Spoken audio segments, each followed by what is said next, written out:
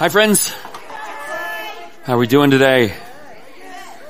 Well, I'm glad you came to church, and I'm thankful to those of you who joined us online. We're thrilled you're a part of what God's doing here today. This morning we continue a series we're calling The Cycle of Grace. It was introduced to me by Trevor Hudson, but it was first developed by the British psychologist Frank Lake. I'll reiterate some of the things I told you last week. Here's how the cycle of grace came about. Lake, alongside Swiss theologian Emil Brunner, grieved as they observed missionaries who set out for the mission field with passion and fervor, ready to serve the poor and show the love of Jesus to the communities to whom they were called. But invariably, many would return home after a short period of time, bitter and burned out. They became resentful and cynical about God and life.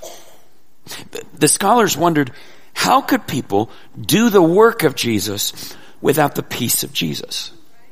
Now, the first step in their study was to immerse themselves in the Gospels. They studied how the first 4 books of the New Testament describe the life of Jesus. As they did so, Lake and Brunner observed a pattern which they called the cycle of grace. Now, we went over it in detail last week. Here's a quick summary. The cycle begins with acceptance. Jesus knows who he is and where he stands in relationship to God the Father. Before Jesus even began his ministry, he embraced his identity. At his baptism, God the Father proclaimed, "You are my Son whom I love. With you I am well pleased." In response, Lake and Brunner warned that of the dangers of doing anything for God before having a strong sense of your identity in God.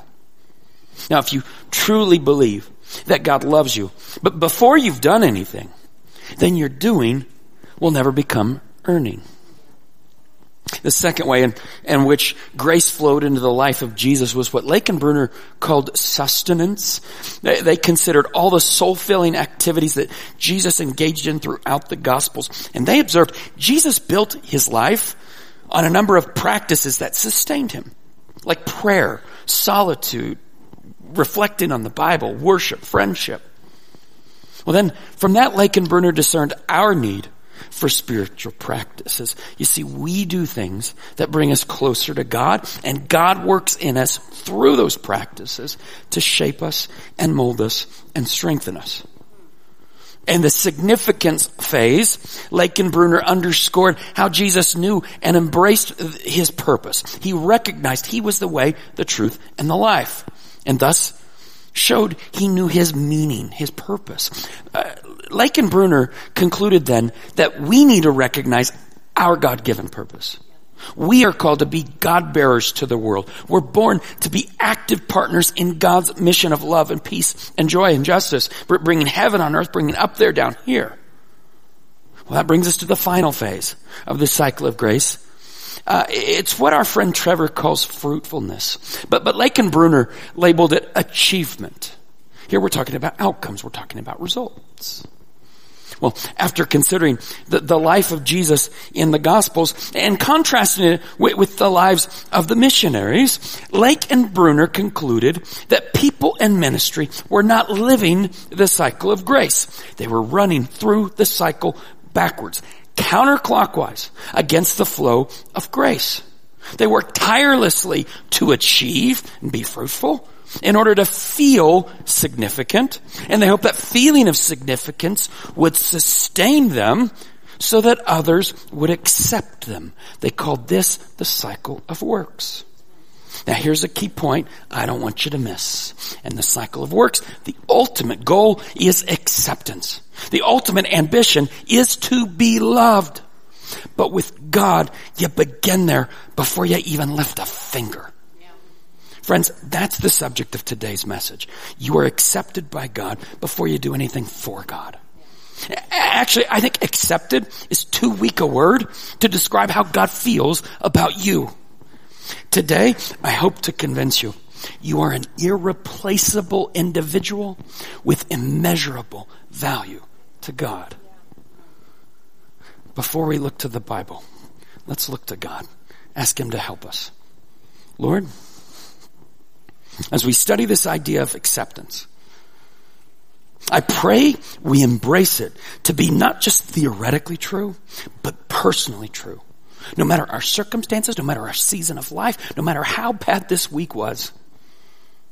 Lord, we ask you to open our eyes to see how much you love us.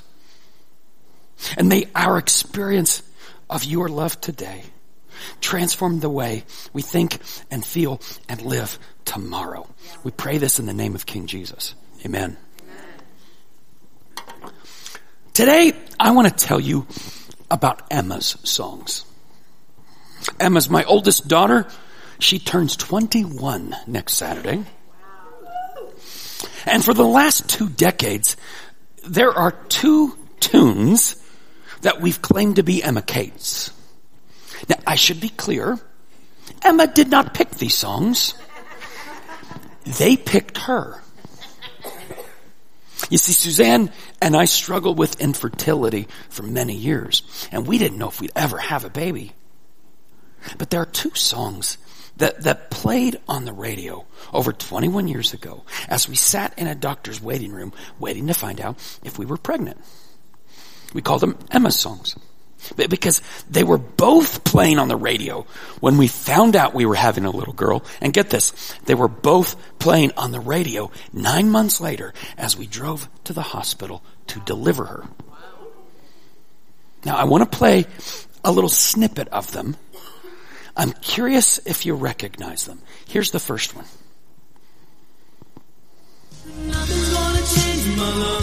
Does anybody know it? Nothing's Gonna Change My Love for You by Glenn Medeiros. The song reached number 1 in some markets in 1987. And that's a nice song, isn't it? Here's how Medeiros looked in the 80s. Is it there? There it is. Ladies, what's more captivating? His hair? His chest hair? Or the gold cross poking through his chest hair? Now, there was another song on the radio after Nothing's Gonna Change My Love for You. And remember, we heard them both in the waiting room and 9 months later on the way to the hospital. And what do you think of this? It can't be a coincidence, right?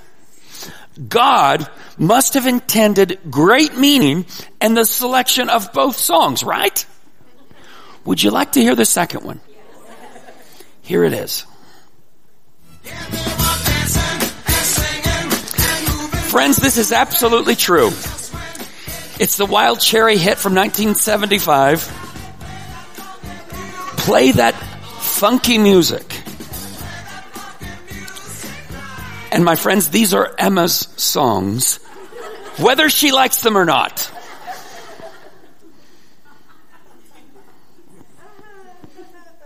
Okay, I have not yet discerned the meaning for Emma from Play That Funky Music. But I have no doubt what God was up to with the first song. Because I long for Emma Kate to understand for the rest of her life that nothing's ever going to change my love for her.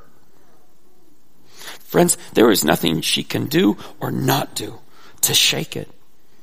If she hates my guts, my love won't falter. If she turns from me and turns from God, my love won't fail.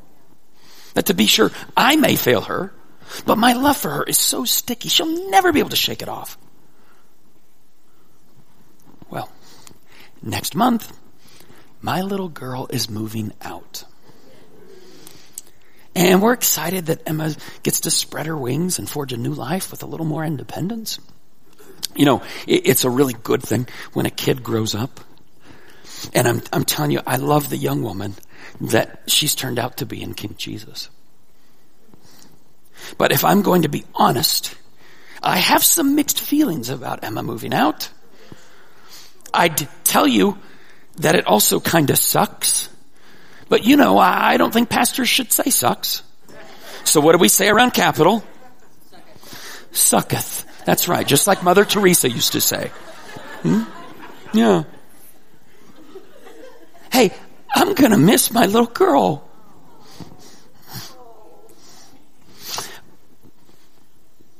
But as much as I want Emma and her sisters to know that I love them, as much as I want them to feel that deep down in their bones, I would much rather they knew how God feels about them. And actually, God feels an impossibly greater love than I ever could. One of my favorite phrases in the New Testament is this phrase, how much more? We see it a lot throughout the Bible. Here's one example from Jesus in Matthew's Gospel, Matthew 7, verse 11. He says, if you then, though you are evil, know how to give good gifts to your children, how much will your Father in heaven give good gifts to those who ask him? Now, I won't take time to explain the context, though I'll advise you, don't get too shook up about his use of the word evil. He's making a philosophical argument. Rabbis called it a kal vachomer, arguing from light to heavy, from minor to major. Here's the idea. If an argument is true in the lesser case, then how much more in the greater?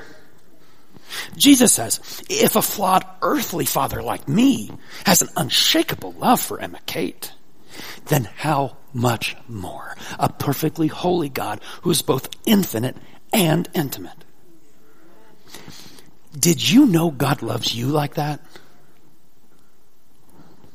Now, that may be hard for you to believe today, especially if you didn't have a dad who showed you love. Not all of us had godly, loving fathers. Maybe you've spent years peeling away the layers of anger and resentment because of the way your father treated you. Maybe your dad was easy to anger and impossible to please. Maybe your dad abandoned you. Maybe your dad abused you. And friends, if that's a part of your story, I ache with you today. Our parents are the first people we look to for unconditional love. We long to hear the words, I love you no matter what. But some of us didn't hear those words very often, if ever. And as a result, we grew to know love to be conditional. We get it if we earn it. We get it if we're good. And friends, I got to say, that sucketh. But what makes matters worse is we then project that conditional love onto God. We assume he loves like we've been loved. And there's no way we deserve the conditional love of an all-seeing, all-knowing God.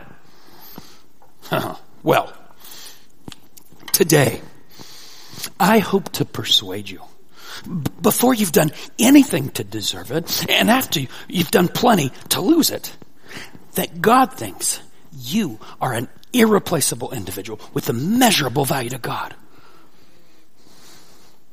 Okay, to elaborate on this point, I want to take you to a story in the Bible about a man named Zacchaeus as he meets Jesus. We catch up with him in Luke 19, beginning in verse 1. Luke tells us Jesus entered Jericho and was passing through. Okay, this verse is one of those verses we usually glide past to get to the key plot points of the story. But friends, I'm not sure this isn't a key point. Luke wants us to know Jesus was passing through Jericho. He was going somewhere else. He had important business to do. In fact, Jesus was on his way to Jerusalem, where he knows he'll become a sacrifice for the sins of the world. That means whatever's about to happen is an interruption. That means whatever's about to happen will delay Jesus from his important work. But friends, Jesus loves it when we interrupt him. Do you hear me? Here's the truth. Jesus will stop everything and drop everything when you turn to him. That's because you are an irreplaceable individual with immeasurable value to God. Luke tells us a man was there by the name of Zacchaeus. He was a chief tax collector and was wealthy. Okay, in ancient Israel, tax collectors were despised. They were considered in the same class as thieves and murderers because they were in cahoots with Rome. You see, Israel was an occupied territory under the subjugation of the Roman Empire. And while there may have been benefits to living under the thumb of Caesar, the Israelites by and large hated it. They longed to be free of Rome's reach in their own country with their own king. But tax collectors were Israelites who compromised. Tax collectors were Rome's minions who levied taxes from their people. And everybody knows tax collectors tended to shave a little off the top for themselves. Tax collectors built their own people for their own selfish gain. And apparently Zacchaeus is a chief tax collector, which means he's probably a chief cheater. No wonder he's so wealthy. By the way, his name means righteous one in Hebrew. Yeah, the irony's not lost on us, Luke. Verse 2. He wanted to see who Jesus was, but because he was short, he could not see over the crowd. So he ran ahead and climbed a sycamore fig tree to see him, since Jesus was coming that way. See, Zacchaeus was a little guy. I grew up singing a kid's song in church. Zacchaeus was a wee little man. A wee little man was he. He climbed up in a sycamore tree for the Savior he wanted to see. Luke is writing his gospel in Greek, and he uses the imperfect tense for the first verb, implying Zacchaeus has wanted to see Jesus for some time now. Oh, he's heard the rumors of how God worked through this man, and he wanted to see for himself. Now, here's an important theological observation. Those of you who started the Experiencing God Bible study I recommended last week may pick up on it. When you see someone curious about Jesus, that's God working in their soul. John 6:44 says, "No one can come to me unless the Father who sent me draws them." God is apparently already at work in the heart of Zacchaeus. And by the way, if you find yourself being drawn to search for God in this season, that's a sign of God's work in you. That's a sign of God's love for you. That's a sign that you are an irreplaceable individual with immeasurable value to God. Luke tells us he ran ahead and climbed a sycamore fig tree to see him, since Jesus was coming that way. Zacchaeus thinks ahead and runs ahead. A sycamore tree is a great climbing tree, and this distinguished man of means and power makes good use of it.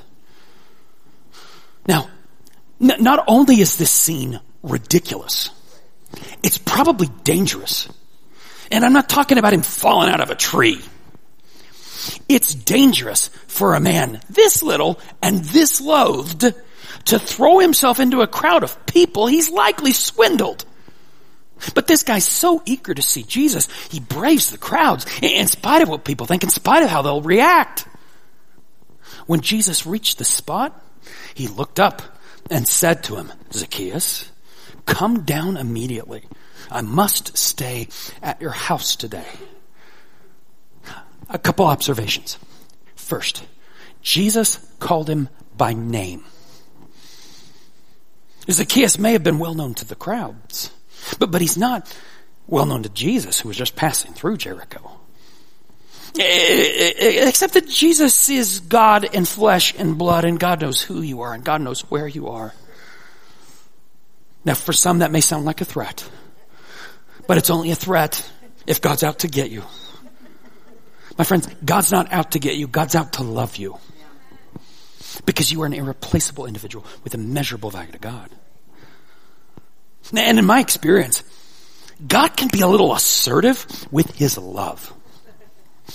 Did you know this is the only time in the Gospels that Jesus invites himself to somebody's house? And there's a reason. It's not normal in the ancient Near East to invite yourself to someone's home. In fact, it might have been perceived as a little rude. But Zacchaeus doesn't seem to care. He came down at once and welcomed him gladly. Well, the crowd, however, gets a little fussy about it. All the people saw this and began to mutter, "He has gone to be the guest of a sinner." Okay, watch. The ire of the people shifts from Zacchaeus to Jesus, because they expected Jesus to be on their side. They expected Jesus to spurn the tax collector and to show him judgment. In the next verse, we see Zacchaeus respond to Jesus' self-invitation. Now, we don't know if it happened at the base of the tree. We don't know if it happened later at his home as he reclined around the table, according to their custom. But Zacchaeus stood up and said to the Lord, "Look, Lord, here and now, I give half of my possessions to the poor, and if I have cheated anybody out of anything, I will pay back 4 times the amount." Now, his response of generosity and restitution is far greater than what's required of him in the law of Moses. But that just shows the impact Jesus had on him. And it illustrates what happens to people when we embrace Jesus' love and acceptance. But friends, here's the key point. The acceptance of Jesus preceded the repentance of Zacchaeus. See, this was a response to God's love, not an attempt to earn it. Jesus said to him, "Today, salvation has come to this home because this man too is a son of Abraham." Salvation, it means rescue, it means deliverance. And with his love, Jesus rescues Zacchaeus from the sin that's kept him ostracized from God and God's people. And then he's given a new identity, or rather an old one. To be a son of Abraham was to be identified as one of God's people and a recipient of God's blessings. The people, and maybe Zacchaeus, concluded that his sin kept him from God. Not anymore. Jesus explains, "For the Son of Man came to seek and to save the lost." The story started with Zacchaeus seeking Jesus. It ends with Jesus seeking him. But maybe that's what the story was about all along. It was always a story of God looking for his people when they couldn't be found or didn't want to be found. And God's been seeking us from the beginning. In Genesis 6, after Adam and Eve sin, they hide from God in their shame. But God goes looking for them. "Where are you?" he asks. God always is looking to restore the relationship because you are an irreplaceable individual with immeasurable value to God. Think about this for a moment. There is nothing you can do to change God's love for you. And that's true in spite of your sin, in spite of your circumstances, in spite of your suffering. In Romans 8:35, the apostle asks, "Who can separate us from the love of Christ? Shall trouble or hardship or persecution or famine or nakedness or danger or sword?" Maybe you've been thinking that your suffering says God doesn't love you or God doesn't care. Don't you believe it? Here in verse 35, Paul piles on words to cover all kinds of crises, most of them a little more difficult than our dilemmas. Famine, nakedness, danger, sword. Paul asks, could any of these things really separate you from God's love? No. Here's the real question. Have you let something get between you and God's love? Verse 36, as it is written, Paul says, "For your sake we face death all day long. We are considered as sheep to be slaughtered." Okay, this is a quotation from Psalm 44. And Psalm 44 is a lament in which the songwriter angrily confronts God for abandoning his people. Okay, why on earth would Paul quote Psalm 44 when he's trying to convince us of God's love? Because I can think of other Psalms, Paul. I got a few off the top of my head. Well, Paul suspects some of his readers are questioning God's love because of their suffering. If you've seen enough years, maybe you've said something similar to God. Don't you care that I'm out of work? Don't you care that he broke my heart? Don't you care that she's dying? Maybe you've worn out your voice praying and pleading, begging for God to intervene, but you don't see him anywhere. Well, Paul points back to the desperate pleading Psalm 44. He ties his experience and our experience to the prayer of the psalmist. And he says, you may think that God has given up. You may think that God doesn't care. But hardship doesn't mean God doesn't love you. Paul emphatically denies it. He says, no, in all these things we are more than conquerors through him who loved us. Because he loved us, we can conquer our crises. And not only will we overcome, we will be more than conquerors. The Greek word literally translates hyper-conquerors or super-conquerors. God's love makes you an avenger. Then Paul adds his personal testimony, saying in verse 38, for I am convinced that neither death nor life, neither angels nor demons, neither the present nor the future, nor any powers, neither height nor depth nor anything else in all creation will be able to separate you from the love of God that is in Christ Jesus our Lord. Friends, there is nothing in flesh or spirit, there is nothing in time or space that can hide you from the radical, persistent, and unrelenting love of God. It will chase you, it will hunt you down. Your feelings may come and go, but not the love of God. Your commitment may ebb and flow, but not the love of God. And my friend, if you grasp even in part the unrelenting, unshakable love of God, you will not be conquered by the worst this life will throw at you. Now, I know that may be hard for you to believe, but I'm going to dare you to believe. I'm going to dare you to trust that tug you feel right now in your heart of the possibility that this may be true for you. That you really are an irreplaceable individual with immeasurable value to God. I came up with that phrase about a year ago. And maybe you heard me say it. I'll slip it into a sermon here or there. I say it a lot in private conversation with people. You're an irreplaceable individual with immeasurable value to God. So, sometime over the last year, as a joke, I slipped in the word, you're an irredeemable individual. Was it? Yeah, I was kidding. But then I started to say it wrong when I'd say it to people. That's not that funny, is it? But as I think about that, that's how some of us think. No, I'm an irredeemable individual with very little value to God or this world. I'm going to dare you to believe. I want to conclude by taking you to a prayer of Paul that you may find helpful to shape the way you think and feel about how God thinks and feels about you. And it's in Ephesians chapter 3. I pray, Paul says in verse 17, that you being rooted and established in love. Okay. As Paul begins this part of the prayer, the opening clause makes the point. You're already loved and you know it. You see, Paul is writing to a group, probably a few groups, of followers of Jesus in a portion of Southeast Asia ruled by Rome. Paul taught many of them with his own two lips that God loves them fiercely, and he's already laid the groundwork. Well, to make his point, Paul uses two metaphors.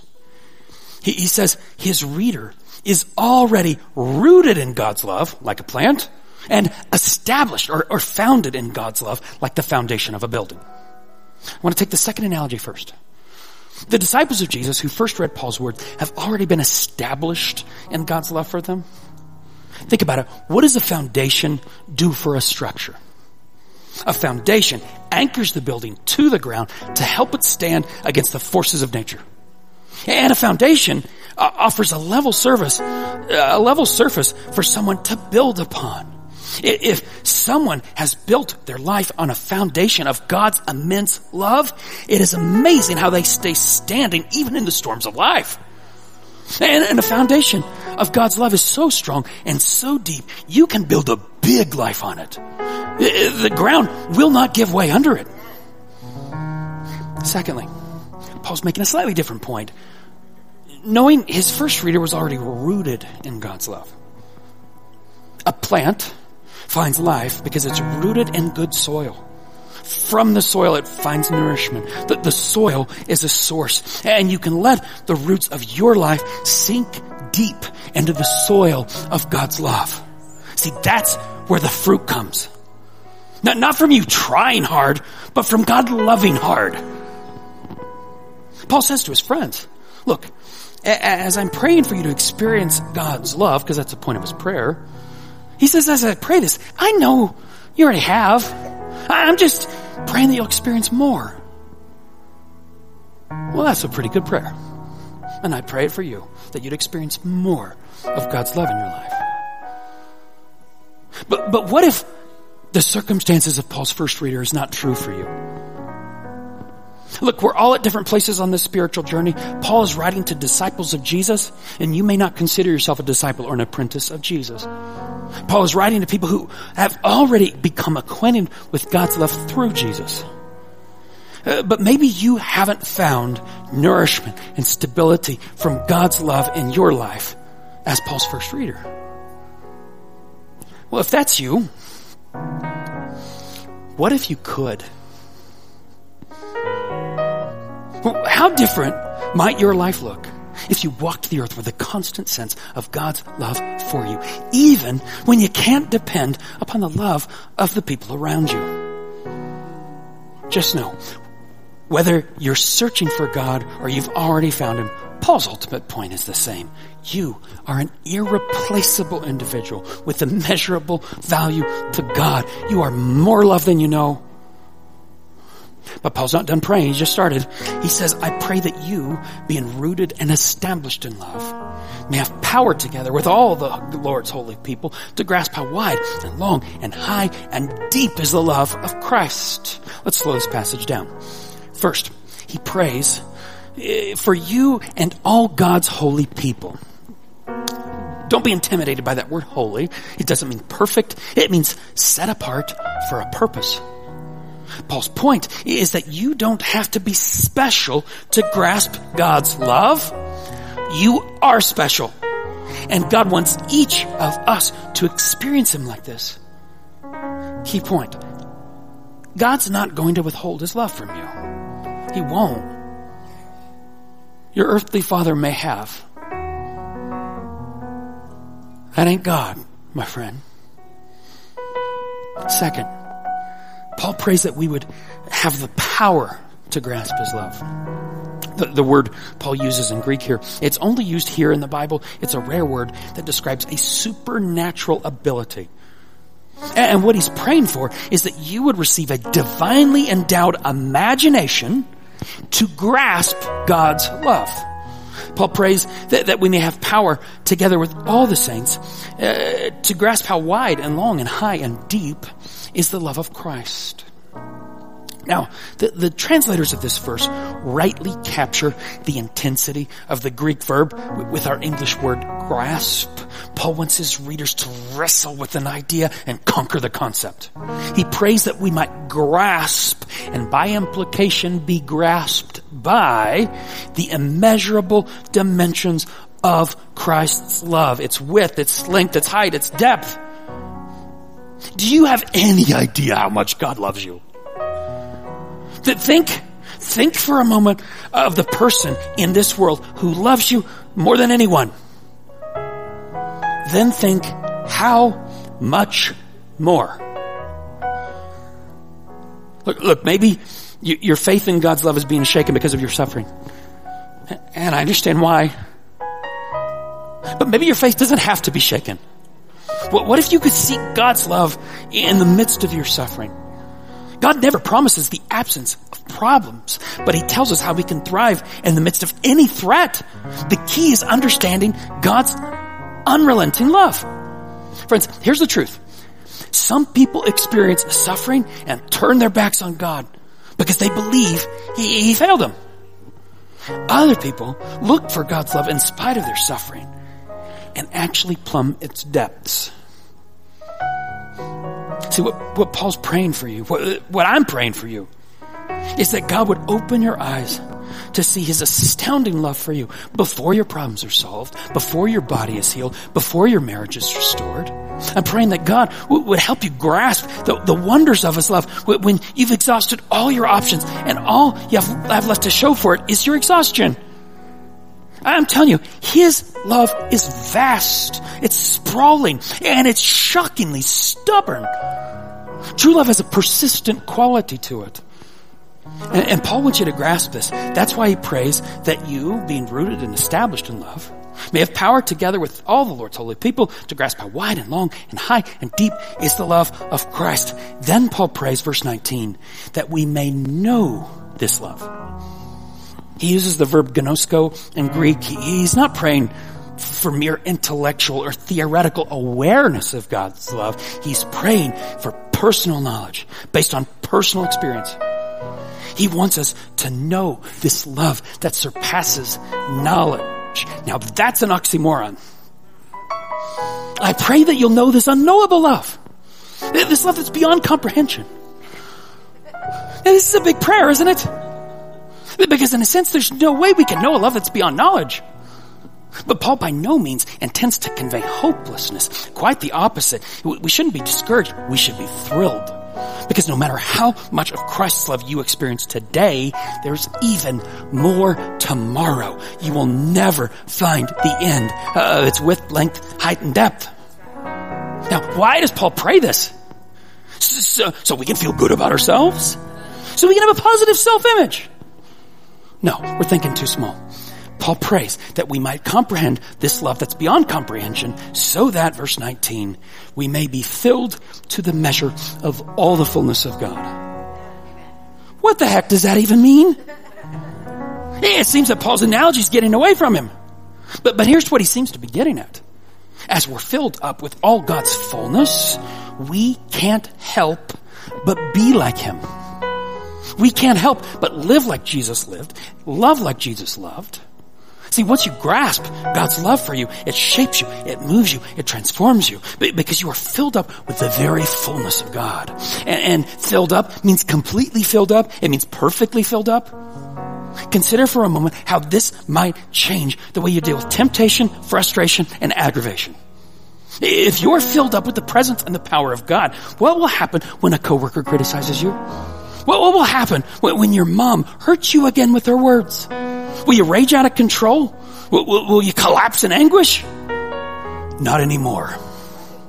Imagine walking the earth filled up with the very life of God. The circumstances that used to bring you great anxiety will look like the trivial fears of a toddler. The things that used to get your goat, knot up your stomach in stress, you'll see as opportunities for God to stretch you and strengthen you and show his glory. Temptation to sin would be a joke. It's not that you'd have the willpower to resist. It's that your desires will be transformed by God so that sin won't even look desirable. If you're filled up with the very fullness of God and you come upon a crossroads where you have to choose to make a decision, God's principles go one way, the other way is more profitable. You wouldn't even hesitate to trust God, because who wouldn't trust the lavish love of an infinite God? My friend, if you only knew how much he loves you, if you only came to grips with the dimensions of his love, if you grasped that you are an irreplaceable individual with immeasurable value to God. Let me pray for you. Father, in this moment, I pray for my friends.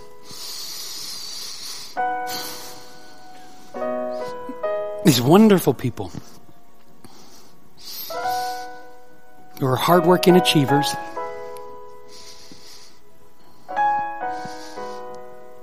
who race at a pace to prove themselves, to earn love from the world around them. Okay, and I recognize our world operates largely on conditional love. But I pray the truth sinks deep into their souls, into their psyches. You don't. You accept us before we lift a finger. You call us your sons and your daughters. Long before we do anything like a prince or a princess. It's just who we are. It's not what we do, it's who we are. And the reason you love like that is because it's who you are. And I know for various reasons, be it a teaching from a religious community or an experience with a parent or a person of authority. A lot of us have gotten the wrong idea about you. I pray that you'd help us to rethink our thinking about who you are and how much you love us. Like Paul, I pray that my friends here in this building or watching online would truly grasp and truly know personally how much you love them. May they never doubt it. May you help them to push aside the lies of shame.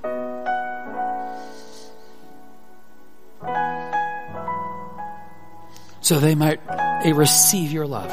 Receiving your love is a very hard thing to do. A lot of us don't like to receive things for free.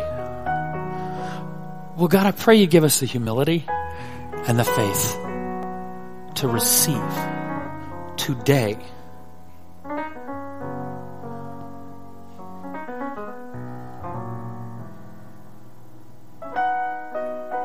Lord, I pray that especially for somebody here who feels like they've thrown their life away and there's no way this could be true for them. May they recognize that you stopped everything today. You dropped everything today to show them your love.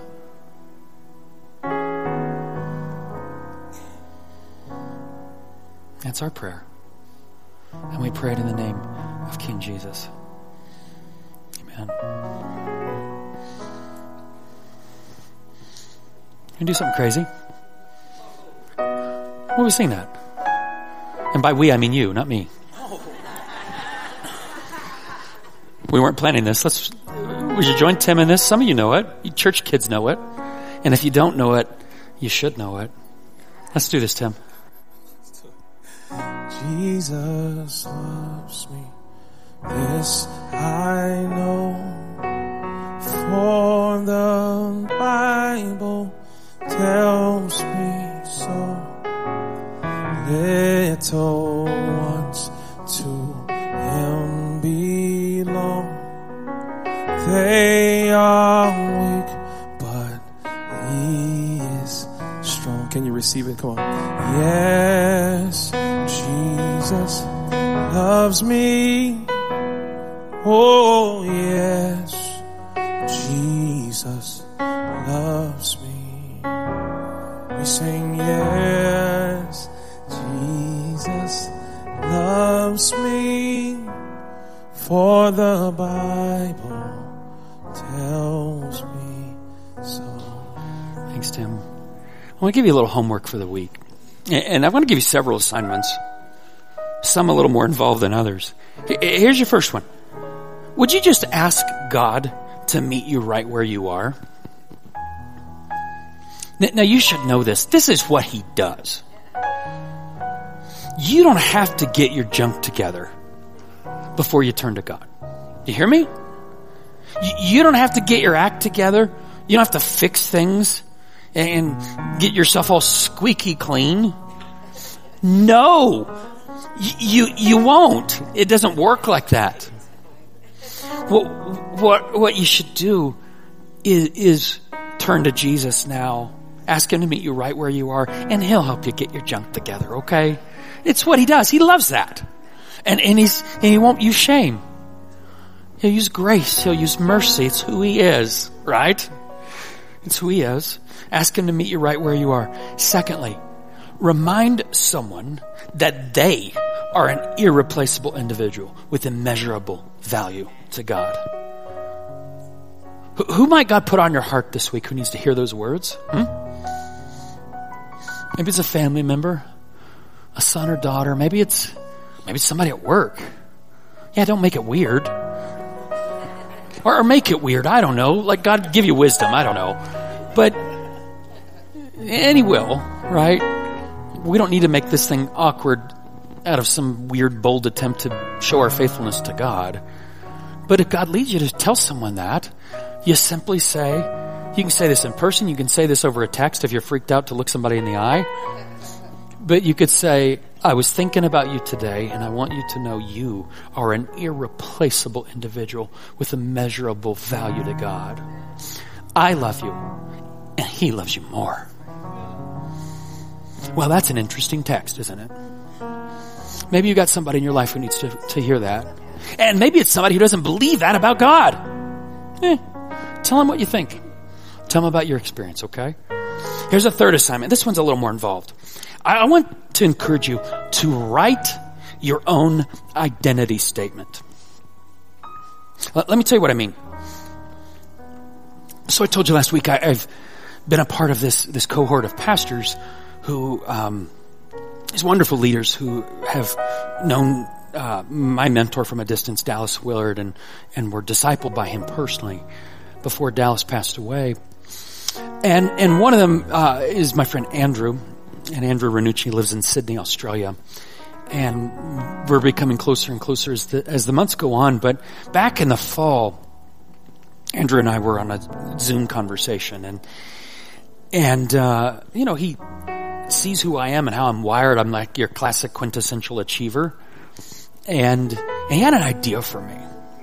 He said, Troy, an interesting thing that might help you in your walk with Jesus to dispel some of those fears or those worries that the outcomes are up to you. He said, what if you write an identity statement? A statement that says who you are in Jesus. Who you're called to be in Him. Okay?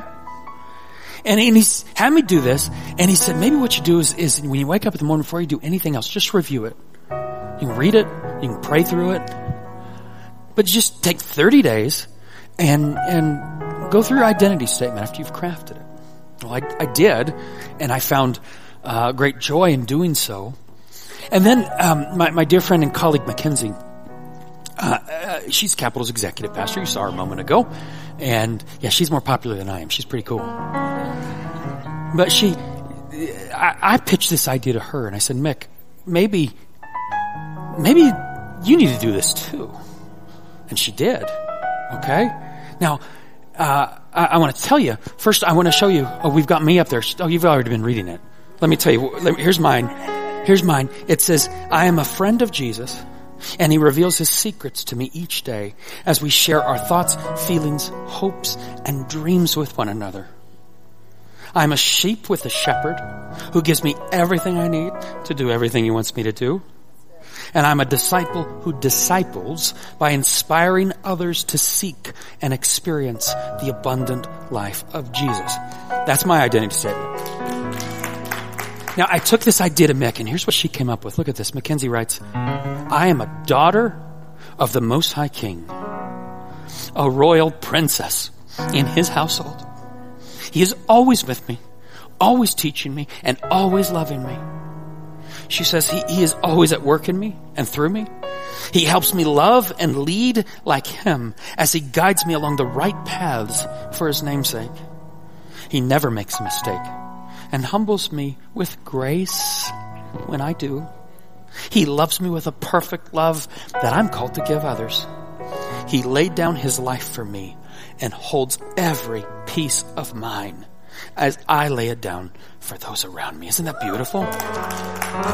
So Mick has this idea. She says, Troy, we need to do this with the whole team. And so we did. And over a period of a few weeks, we encouraged our church staff to go through this and it's a very personal process, mind you. It's very personal to do something like this because it's just between you and Jesus, okay? And they did. Would you like to hear some of them? Okay, here's one. Here's one from someone named Emma. She says, I am the daughter of the defender. He is patient as he teaches me to love back instead of fighting back. Those of you who've been around Capital will know I taught her that when she was a little girl. He loves me where I'm at and encourages me daily. He teaches me to be a gentle and encouraging leader while reminding me that I need him as my own leader. I am the daughter of the defender, and he sees me as that. Here's what Samu wrote. He said, I am the disciple freaking out on the boat. Can anybody relate? He says, I'm the sheep that leaves the 99. I am the prodigal who left home. Sometimes that's all I can recognize myself as. But then you came along. You have been and are my anchor in the storm. You are my good shepherd that rescues. You are my loving Father who faithfully waits. Because of you alone, you've transformed me into someone so unrecognizable, a son of the great I am. Yeah. Kim, my old friend Kim wrote this. She's actually quite young. I said old because we've known each other for a lot of years. Sorry, Kim. Kim writes, I am a child of a loving and gentle Father. I am loved by the one who sees me, who draws me close, and has been so faithful to me. He reminds me that I am his and he is mine. She says, I'm clay in the potter's hands, an ongoing work of art, rough edges smoothed out and perfectly designed for his glory. I am my Father's masterpiece, created to do good works, which fills me with humility and confidence. I am blessed beyond measure, and I'm secure because my Father reveals his plans for me, which are filled with hope and a future. And he reveals great and unsearchable things with me. I'm never alone, she says. Jesus is my shepherd who leads me and guides me through the darkest places and gives me a peace beyond understanding. His compassion and comfort, which he lavishes on me, helps me to have compassion and give comfort to others. She concludes, I am strong and courageous because my God is with me wherever I go. Now, I could do this all day. You want one more? Here's one more. This one's from some bloke named Tim. He says, Tim writes, I am a king's kid. I am a recipient, carrier, and distributor of God's grace. I am a result of God's intentionality, creativity, and humor. I am a trusted father to 4 wonderful gifts. I am learning his love for me as I seek to love them well. Watch this. I am not my mistakes. I am my response. I am surrendered. I've been called to lead worship. I will never do it without him. I'm an influencer and a gatherer of people. I have no reason to fear because he's with me. I'm nothing without Jesus. Okay. Now, friends, what if you could write something like this, just between you and Jesus? Okay? I wonder if it's a spiritual practice you can put into place this week. Think about it. And we all had different versions of this, right? Some of us had shorter ones, some of us had longer ones. Some of us wove the Bible, and some of us, it was just so personal. You know, and I'll tell you, when we did this at a staff meeting, we're all like laughing together and crying together because this is really beautiful. And those of you who are in a small group, maybe you want to do this as a group together and do what we did as a staff and share it with one another. It's beautifully vulnerable and wonderfully strengthening.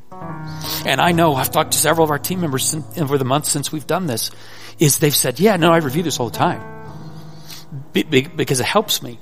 It helps me to think right and feel right in Jesus. Will you consider putting this into practice? Okay. One last bit of homework. Listen to last week's message. As we go through this cycle of grace, it was a little risky the way we've designed it with over 5 weeks, because that introductory week is pretty important for you to understand what we're doing and how it all fits together.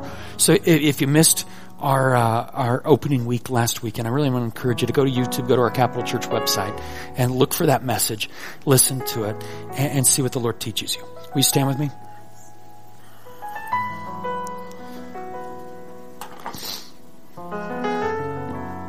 Friends, here's a verse for the week. From Jeremiah 31:3, I have loved you with an everlasting love. Oh, take it to heart, my friends. The image on the screen in this graphic that follows will be available for you to download from our website. Please be watching for them. As always, if you'd like to receive prayer, You can send us an email, care@capitalchurch.com, because we have a group of people who would love to pray over your need. And if you're here in the building today, we'll have some people here at the front. As our time together ends, you can make your way up and invite them to pray for you. I want to thank you for coming to church today. I want to thank you for patiently listening to my gravelly voice. If it wasn't so gravelly, Tim, I would have sung with you.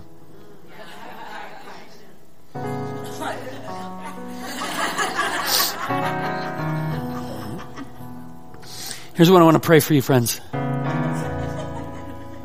As you leave, may you embrace the belief that you are an irreplaceable individual with immeasurable value to God.